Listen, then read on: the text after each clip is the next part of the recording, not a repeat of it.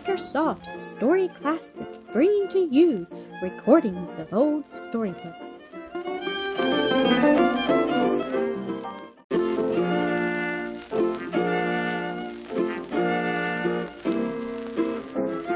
Out of Darkness, The Blind Brother, Episode 8. It was with a light heart that the widow Taylor kissed her two boys goodbye that morning in December and watched them as they disappeared into the fading darkness. When they were gone, she went about her household duties with a song on her lips. She did not often sing when she was alone, but this was such a pretty little song of a mother and her boy that on this happy winter morning she could not choose but sing to. Hers were such noble boys, such bright, brave boys. They had given her heart and life to begin the struggle for bread. On that awful day when she found herself homeless, moneyless, among strangers in a strange land, when in answer to her eager question for her husband, she had been told that he had met an untimely death and was already lying in his grave. But as she had toiled and trusted, her sons had grown both in stature and in grace, till they had become indeed her crown of rejoicing. One thing yet she looked forward to with eager hope, and that was the time when her blind boy might have the benefit of skillful treatment for his eyes, with the possibility of sight. It might take years of saving yet, but every day that they could all work made the time of waiting one day less. So she was hardly less rejoiced at the renewal of their tasks than were the boys themselves. It was a bright day, and warm too, for December. She thought of it afterward, how fair the day was, but it was lonely without her boys. It had been weeks since they had been away from her all day, and long before the sun went down she began to wish for their coming. She made supper early, and set out a few treasured dainties on the table in honor of the first day's work. Then, while the shadows grew indistinct and the darkness settled down upon the earth, she sat by the window and saw the stars come out, and waited for her boys. Suddenly there came a jar. The house rocked slightly, the windows rattled, and a dish on the pantry shelf fell to the floor and was broken. Widow Taylor started to her feet and stood for a moment, wondering what it could mean. Then she opened the door of her cottage and looked out. Other women were standing by their gates, and men were hurrying past her in the darkness. "What's happened?" she called out to a neighbor. "A fall," came back the answer. "It must have been a fall." "Where?" She asked the question with a dreadful apprehension settling down upon her. "We cannot tell, but most like it's in the Dryden Slope. They're a-running that way." The widow shrank back into her house and sank weakly into a chair. For the moment she was overcome, but only for the moment. Hope came to her rescue. There were 100 chances to 1 that her boys were not in the mine, even if the fall had been there. Indeed, it was already time for them to be at home. She waited for a few moments in anxious indecision. Then, throwing a shawl about her head and shoulders, she went out into the night. She knew very well the route by which her boys came from their work, and she determined to go until she should meet them. There were many people hurrying toward the slope, but only one man coming from it, and he was running for a doctor and had no time to talk. Increasing anxiety hastened the widow's steps. She could not go fast enough. Even as it was, people jostled by her in the darkness, and she ran to keep up with them. At last the mound that lay between her cottage and the mine was almost covered. Up on the hillside at the mouth of the slope she saw the twinkling and glancing of the lights of the many lamps.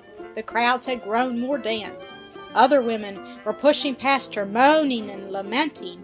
She climbed the hill and through the throng to where a heavy rope had been stretched about the mouth of the slope as a barrier to hold back the pressing crowd, and clutching the rope with both hands she stood there and waited and watched. She was where she could see into the opening of the mine, and where she could see all who came out. Some cars were lowered from the slope house to the mouth, and a dozen men were with picks and crowbars climbed into them and went speeding down into the blackness. It was another rescuing party. Across the open space before her, the widow saw Sandy McClock coming and cried out to him, "Sandy!" He stopped for an instant then, recognizing the woman's voice. he came up to her and laid his hands on hers, and before she could speak again, he said, "You're looking for the lads? They're no come out yet." "Sandy, are they safe?" "We cannot tell. There Monty got this side o' the fall afore it calmed, and some o' it got catched in it, and most like there be some 'at's beyond it." A car came up the slope, and the body of a man was lifted out, placed on a rude stretcher, and carried by. Sandy moved awkwardly to get between the dread sight and the woman's eyes.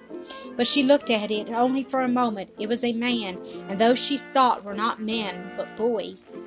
"They're a-working," continued Sandy. "They're a-working like tigers to get to him, and we're a-hoping that's all we can do. Work and hope." The man hurried away and left her still standing there to watch the car that came up from the blackness at lengthening intervals with its dreadful load, and to hear the shrill cry from some heartbroken wife and mother as she recognized the victim. But they were always men who were brought out, not boys. After a time, a party of workers came up, exhausted, and others went down in their places.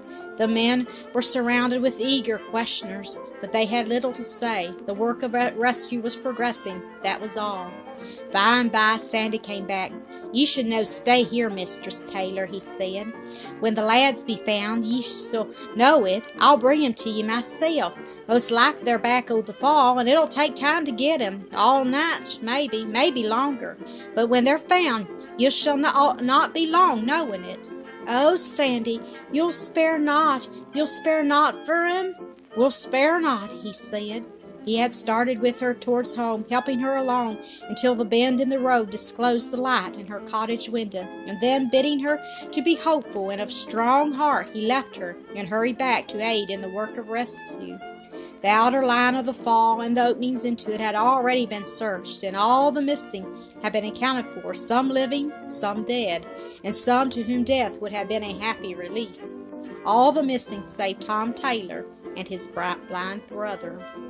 It was well known that their route to the foot of the slope lay by the new north heading, and along this passage the entire work of rescue was now concentrated. The boys would be found either buried under the fall or imprisoned back of it. At some points in the heading, the rescuing parties found the rock and coal wedged in so solidly that the opening of a few feet was the work of an hour. Again the huge blocks and slabs were piled up irregularly, and again there would be short distances that were wholly clear. But no matter what these miners met, their work never for one moment ceased nor lagged. They said little. Men do not talk much under a pressure like that. But every muscle was tense, every sense on the alert. They were at the supreme height of physical effort. Such labor was possible only for a few hours at a time, but the tools scarcely ceased in their motion. So quickly were they caught up by fresh hands from the exhausted ones that dropped them. Men do not work like that for money. No riches of earth could charge nerve and muscle with such energetic fire. It was indeed a labor of love. There was not a workman in Dryden Slope but would have worn his fingers to the bone to save these lads or their widowed mother from 1 hour of suffering. The frank, manly character of Tom and the pathetic simplicity of his blind brother had made both boys the favorites of the mine. And beneath the grimy clothes of these rugged miners beat hearts as warm and resolute as ever moved the noblest of earth's heroes to generous deeds of daring. When the widow Taylor reached home, it was almost midnight. She set away the supper dishes from the table, and in place of them she put some of her simple household remedies. She prepared bandages and lint, and made everything ready for the restoration and comfort of the sufferers when they should arrive. She expected that they would be weak, wounded too, perhaps, but she had not yet thought of them as dead. Then she lay down upon her bed and tried to sleep, but at every noise she wakened, and at every passing footfall she started to her feet. At daybreak a miner stopped, with blackened face and bleeding hands, to tell her that the work of rescue was going bravely on. He had himself just come from the face of the new opening, he said, and would go back again to work after he had taken a little food and a little sleep. The morning went by, noon passed, and still no other tidings. The monotony of waiting became unbearable at last, and the stricken woman started on another journey to the mine. When she came nearer to the mouth of the slope, they made way for her in silent sympathy.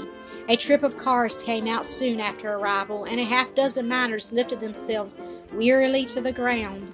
The crowd pressed forward with eager questions, but the tired workers only shook their heads. They feared, they said, that not half the distance through the fall had yet been accomplished. But one of them, a brawny, great-hearted Irishman, came over to where the widow Taylor stood, white-faced and eager-eyed, and said, "It won't be long now, ma'am, till we'll be after the ranching them. We're a-hoping every blissed hour to break through to where the pretty lads is a-staying." She started to ask some questions, but he interrupted her. "Oh, of course. It's alive they are, sure, and hearty, a bit hungry-like, maybe, and no wonder. But safe, ma'am, as safe as ye had the both of them in your own house, and the door locked behind ye's." "And do ye find no signs?" she asked. "Do ye hear no sounds?" "Ah, now," evading the question, "never ye fear. You'll see both children a-laughing in your faces, or ever the morning dawns again, or Larry Flanagan's word's no better than a lie." She turned away and went home again, and the long night passed, and the morning dawned, and Larry Flanagan's word was indeed no better than a lie. It was only the same old story. They're a-working, it can't be long now. But among themselves the miners said that had the lads escaped the fall, they would perish from hunger and foul air long before the way could be opened into their prison. To bring their lifeless bodies out for decent burial was all that could be hoped. The morning of the fourth day dawned, beautiful and sunny. It was the holy Christmas day, the day on which the star-led shepherds found the Christ child in the hallowed manger in the town of Bethlehem. White and pure upon the earth, in the winter sunlight, rested a covering of newly fallen snow, and pale-faced and hollow-eyed, the mother of the two imprisoned boys looked out upon it from the window of her desolated home. The sympathizing neighbors who had kept her company for the night had gone for a little while, and she was alone.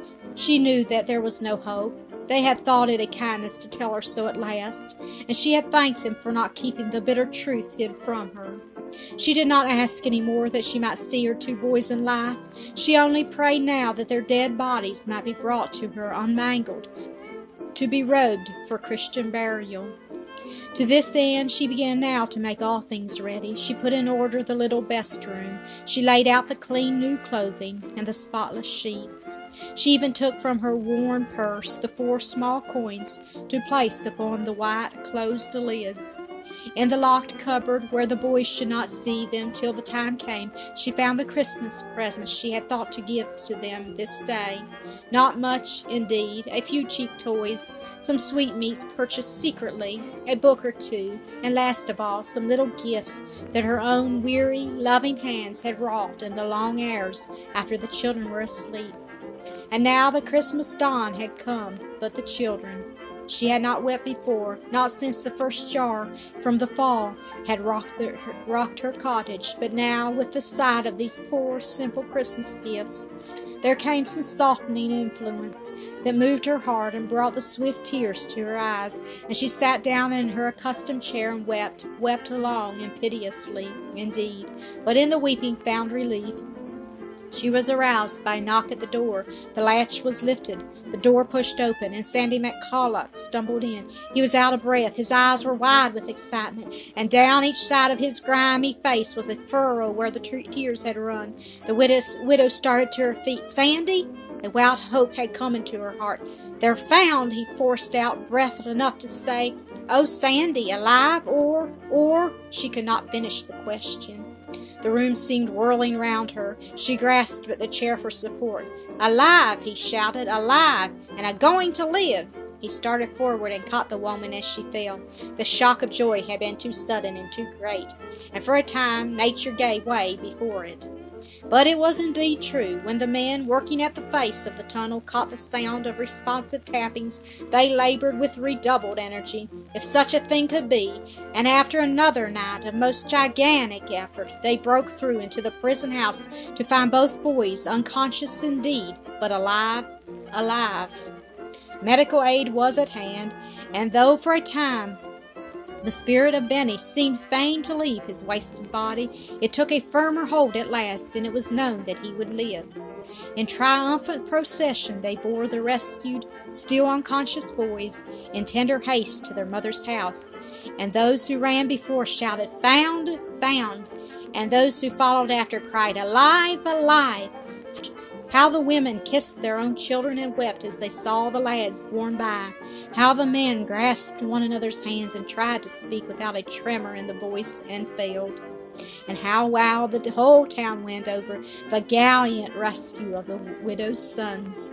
But Jack Rennie, poor Jack, brave, misguided Jack, they found his body later on and gave it tender burial. But it was only when the lips of Tom and Benny were unsealed with growing strength that others knew how this man's heroic sacrifice had made it possible for these two boys to live. Under the most watchful and tender care of his mother, Tom soon recovered his usual health. But for Benny the shock had been more severe. He gained strength very slowly indeed. He could not free his mind from dreadful memories. Many a winter night he started from his sleep, awakened by dreams of falling mines. It was not until the warm south winds of April crept up the valley of Wyoming that he could see chair without a hand to help him, and not until all the sweet roses of June were in blossom that he walked abroad in the sunlight as before. But then, oh then, what happened? Only this, that Jack Rennie's gift was put to the use he had bespoken for it, that skilled hands in the great city gave proper treatment to the blind boy's eyes through many weeks, and then he saw.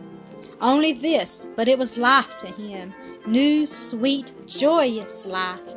One day he stepped upon the train with sight restored to ride back to his valley home. Wide-eyed, he was exuberant with hope and fancy, seeing all things, talking to those about him, asking many questions. The full and perfect beauty of late summer rested on the land. The fields were never more luxuriantly green and golden, nor the trees more richly clothed with verdure.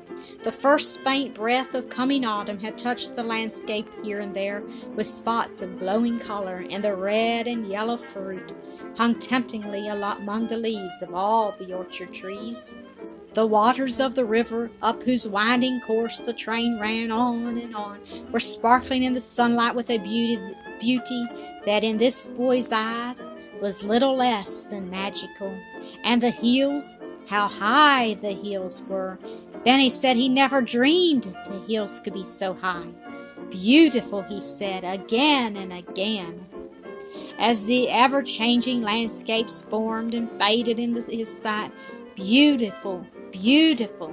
Before the train reached Wilkes-Barre, the summer evening had fallen, and from that city up the valley of Wyoming, Benny saw from the car window only the twinkling of many lights. Tom was at the station to meet him. Dear, brave Tom! How his heart swelled with pride, as by some unaccountable instinct Benny came to him and called him by name and put his arm around his neck. Many were there to see the once blind boy and give him welcome home. And as they grasped his hand and marked his happiness, some laughed for joy, and others, for the same reason indeed, others wept. Then they started on the long home walk, Tom and Benny, hand in hand together, as they used to go hand in hand to find and greet the mother. She was waiting for them, sitting by the window in her chair, as she had sat that dreadful winter night. But there came now no sudden jar to send a pallor to her face. She heard instead the light footsteps of her two boys on the walk, and their voices at the door, and then, why then she had Benny in her arms, and he was saying, strange, that they should be the very words that passed his lips that awful hour when death hung over him. He was saying, "Oh, Mommy, how beautiful it is to see." Thank you for listening to another episode of Acresoft Story Classic.